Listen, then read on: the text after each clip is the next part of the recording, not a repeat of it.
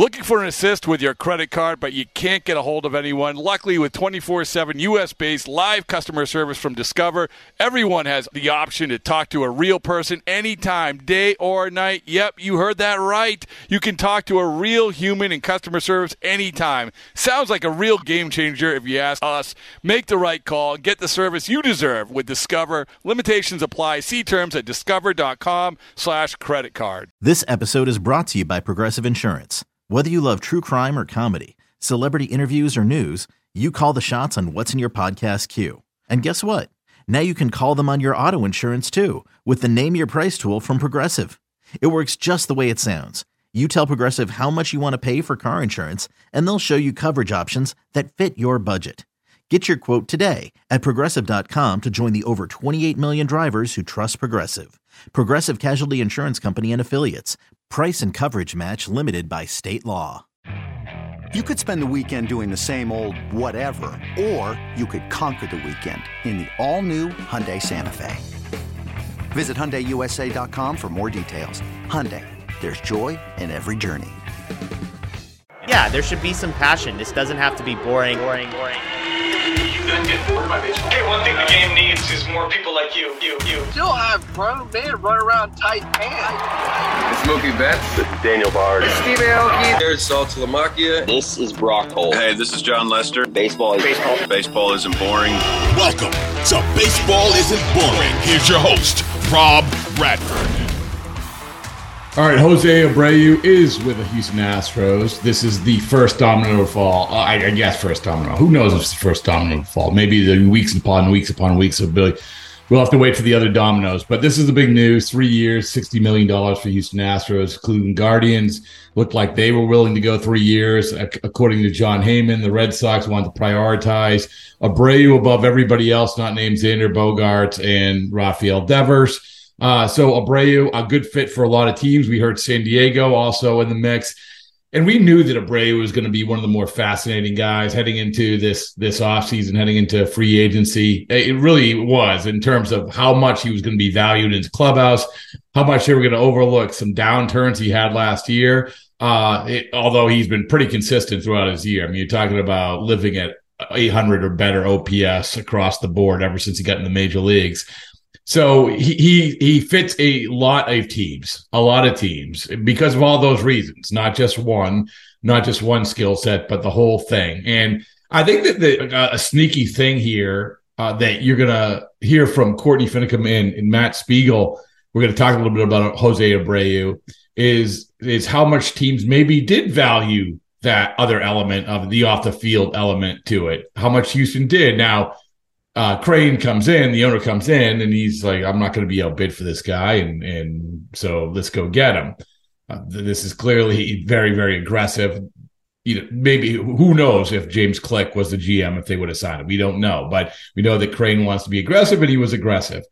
But I think that teams did view him as Jose Abreu is as a guy who could impact not only on the field but in the clubhouse as well. And we talk so much about the new age of GMs and how maybe they don't value this as much. I think as we've also talked about, I think this is a little cyclical. I think it is coming back. I think teams are valuing this. This is one of the conversations we've had regarding Xander Bogaerts. That I'm Bloom, he said, if we didn't value that, then we wouldn't start the conversation with a 30-year-old free agent like him. So I think Abreu falls under that umbrella. So we had this conversation. This goes back a few weeks when we identified Jose Abreu as one of the most fascinating free agents. Again, with Matt and Courtney, both based in Chicago, both have an extensive history of watching this guy play, Jose Abreu, with the White Sox ever since he came aboard there. So they offer a really, really good perspective. So I think that all the people in Houston, what you're going to want to do, you're going to want to sit back, soak in what Courtney and Matt have to say about Abreu. I think you're going to like it. I think it's going to make you feel a little bit better. Although, how do you not feel good? You get basically almost your whole team back except for Verlander, and you're fresh off a world championship. So there you go. Congratulations. But we just want to give this to you that say, you're welcome, Houston. You're welcome, Houston. Here's some more praise about your new player, Jose Abreu. When you think Jose Abreu, what do you think of? I think of an unbelievable professional as a ball player. Legit, really good hitter who can also slug, not just a slugger who hits a little bit. Incredibly consistent productivity, and a guy who has gotten better defensively in his 30s, which is you're not supposed to do that, but it's a testament to the work ethic. I think the world of the guy as a ball player. And Rob and Courtney, when you're actually like covering somebody every day and paying attention, and you get a good 4 or 5 years of somebody under your belt, and now for Abreu, it's been what, 6? It's the full go of that contract. You really understand the dude. I've never seen the guy take a day off or an at bat off. I mean, yeah, he might sit every once in a while, but every at bat he's battling, he's trying. And it's not kind of the classic way that shows up in the numbers. He's not a big pitches per plate appearance guy. He's not a huge on base percentage guy without the batting average, because he does swing, but he always looks for a pitch to drive, and he usually does drive it. And I just respect everything about the way he does it. And, it's one thing to think, well, a 36-year-old guy, he's probably a leader.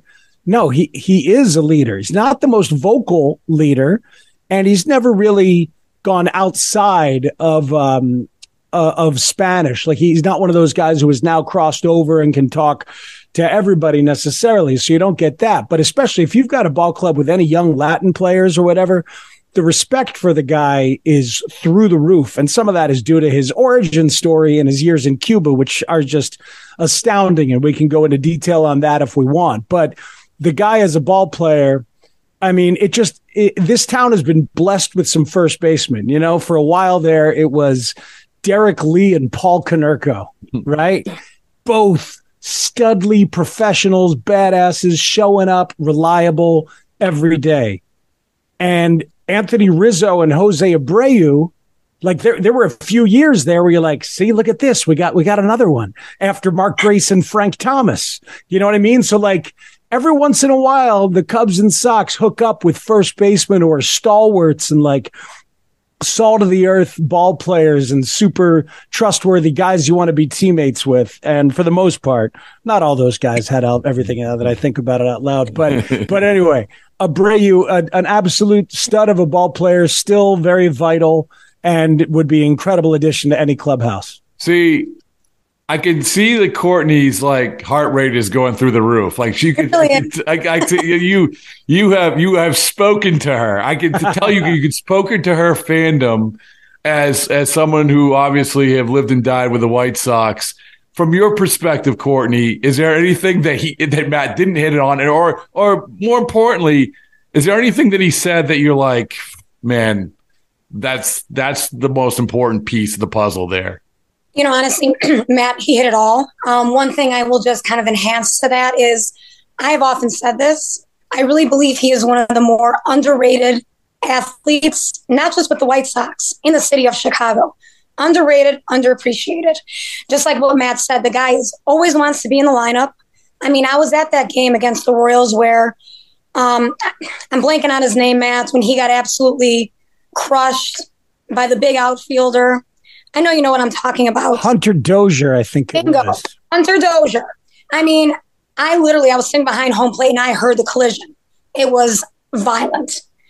He wanted to keep going. Yeah. I mean, the toughness that he shows, he's a gamer. He wants to be in the lineup every single day. He's an actual baseball player. And I feel like that was missing quite a bit on this current White Sox team, baseball players. And Jose is tough.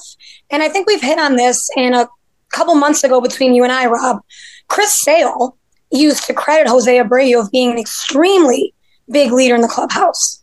So as Matt said, he is not as much of a vocal leader, but he's still considered a huge leader, especially with the Cuban contingency that is in that clubhouse. He's a very valuable part of that White Sox team. Extremely. So how much do you guys think that the White Sox are going to value this? Because I'll speak after you guys say this.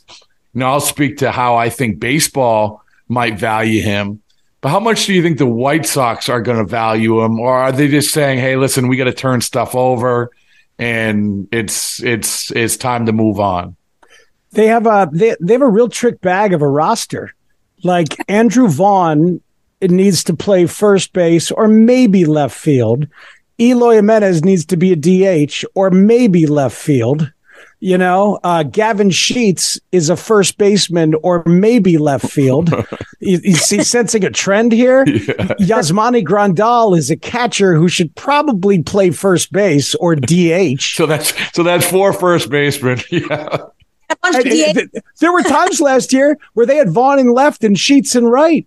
And It's like, and what are we doing here? So they really, so that's part of it. And look, maybe they'll trade Vaughn or they'll trade Eloy. If they could trade Yasmani, I think they would have, but they can't. And maybe Pedro Grifol can unlock him. But they're kind of locked in from a roster situation to where it looks like they're going to let Abreu go because it's the simplest way to do it. Plus, then you don't pay him, and maybe you could pay somebody else, and their payroll is going to probably stay static. So that's the big thing. I don't think they're unhappy with him in any way at all. They're just ready to change over the roster and try to do it a different way. And I think it might bite them in the ass, truth be told. I agree. Yeah, I mean, Courtney, from your perspective, you said like this is a glue guy. This is and coming from the fans' perspective, I would imagine this, and tell me if I'm wrong, but this wasn't a very popular White Sox team, right? Not even close. Correct? Yeah, I went on a limb there, but this was a popular player on one of the few popular players on this team. So from the fans' perspective, you're moving on, and I see it at different places. You're trying to fill spots and you're trying to build a team, but there's also something to be said for who's going to be wearing the jersey with a name on the back. What kids? So you tell me, like, what's the name? What's the kids they're going to wear? And that's a small part of it, but it's the business part of it. It's why Bryce Harper is worth some of the money that he's worth. Because you need the guy whose name is going to be on the back of the jersey of the little kids. Marketability, of course. It's huge. Yeah. So who's that guy if Abreu leaves? Tim Anderson, probably. Okay. But, you tell me. Tim Anderson obviously hurt. He's got a great personality. We all love, sort of his voice in the game. But where does he rank in terms of the fabric of the White Sox? Different player. I mean, like you said, he's been hurt. His defense at times is struggling, for lack of a better word. Definitely just a different kind of player. As I said, Abreu was kind of that old school grinder type, wants to play through the injuries, where I don't see that from Tim as much. So again, it's a little bit of a different just type of baseball player. Tim obviously has the flash. He's out there with the big bat flips, changed the game. He's got the whole slogan. But it's not the same for me as a Jose Abreu, a guy that wants to be there every single day. It's different. Yeah, TA had a rough year. He didn't play very well. Played real sloppy defensively and on the bases. And then the batting average got in decay. He got hurt a couple of times, obviously. And there was some stuff going on with him, some rumors and some things on social media. Seemed like he had a lot going on personally, which affected him. And so he was. It was a rough year. He could bounce back from it, but it was definitely a rough go. And in terms of marketability, I don't know that the White Sox are in a position where they're allowing themselves to think about it. They're like, time is now. Their window is now. They're right in the middle of it, and they just wasted a year and a half or 2 years because of Jerry Reinsdorf's vanity hire of Tony La Russa, and now Rick Hahn got to do it his own way. and he really is being given the freedom, and this is a last gasp for him, perhaps, of a chance to do this particular window right. So look, if any, it's possible that the Abreu save where he stays a White Sox would be the Reinsdorfian move of this offseason, right? Because Jerry loves him. Oh, really? Yeah. Oh, dude. Jerry once presented Jose Abreu a ring for hitting for the cycle. It's one of my favorite things. Like they were in the middle of a period where they didn't win a damn thing. This is like John Henry giving Ricky Henderson a car for being a Red Sox for 1 year. Oh, I didn't know that. That's perfect. That's perfect. Right? Yeah. Like it was like an Abreu hit for the cycle, and 2 nights later, like Reinsdorf is in the clubhouse presenting him with a ring. Because there's an emotional connection.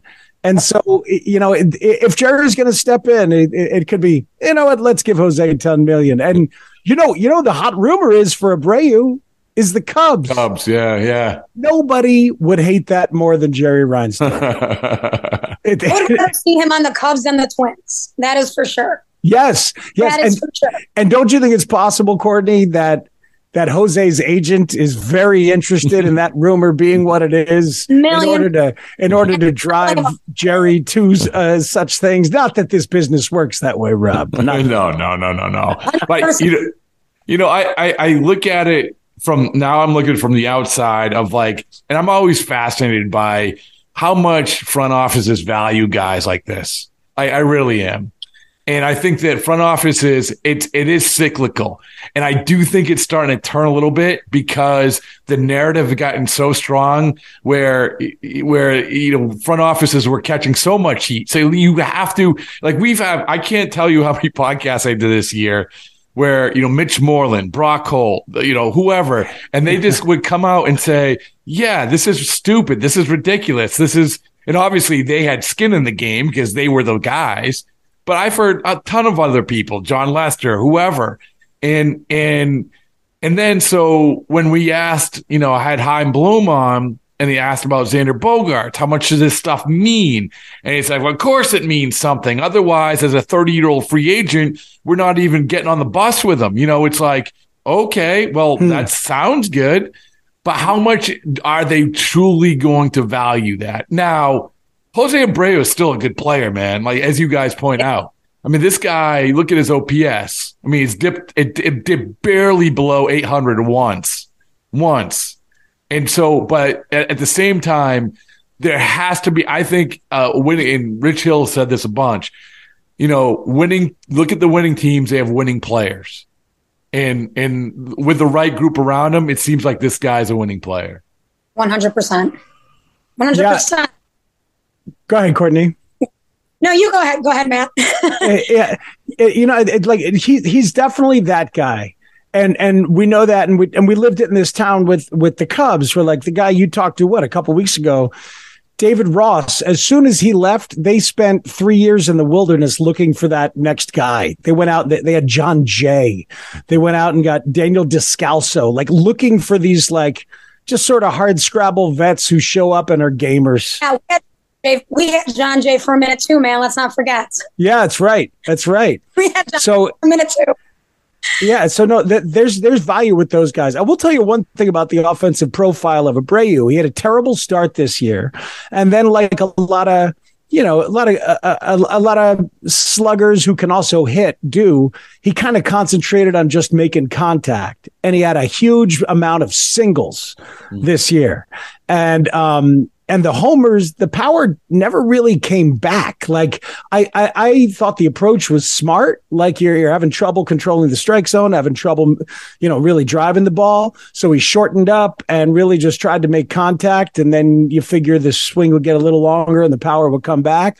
And it didn't really happen. So it could be that the White Sox front office looks at him and says, he's a late 30s singles hitting first baseman. That's even less valuable than a late 30s power hitting first baseman, right? But as I said, that's something that always resonated with me was how he really worked to improve his defense.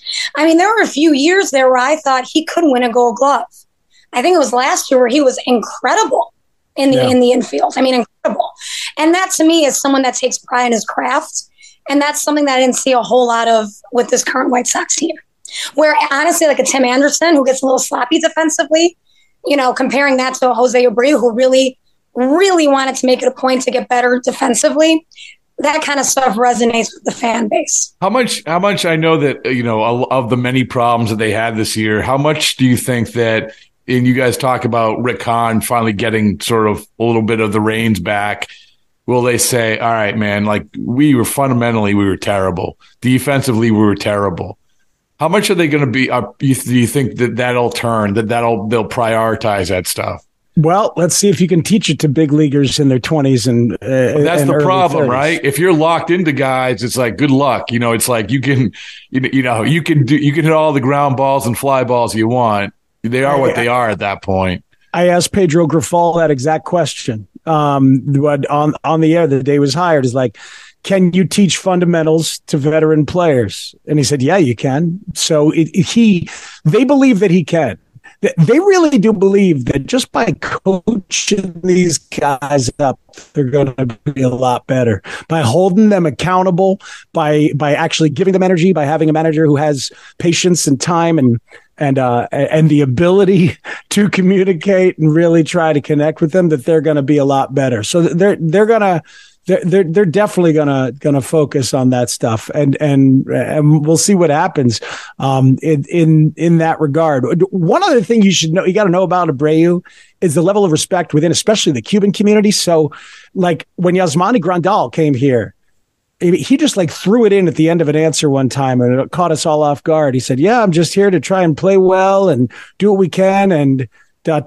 follow Abreu to the promised land. Yeah. Grandal. Yeah. Grandal is a made guy coming here signing a 4-year, $76 million deal or whatever it was, having been to a World Series. And he said, we're here to follow Abreu to the promised land. I mean, that's respect, And with Abreu in Boston, he will forever be known as the guy who brought Rusney Castillo to Boston in a weird way.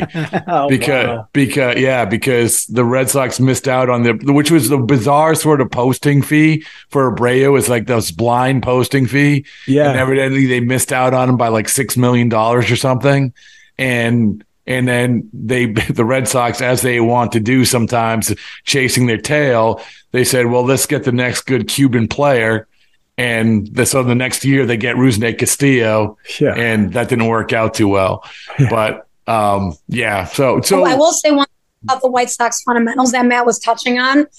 I just got to say again, kind of the fan base standpoint, how refreshing it's going to be to have a whole new set of eyes. Yeah, nothing to do with the White Sox organization. They're hiring from the outside. Pedro Grifol, as we talked about, Rob, comes very, very highly regarded, and it's just going to be so nice not to have a bunch of White Sox retreads coaching up this team. In celebration of opening day, we've got a special episode of the Moth Podcast for you. The theme is baseball and the surprising ways it connects people. I gaze out at the players on the field, and then I look over at my dad, and I realize that in the silence between us that something has changed. It's like I'm seeing him for the first time. 2 stories about baseball, family, and so much more. The episode's available right now. Subscribe to the Moth Podcast to make sure you hear it.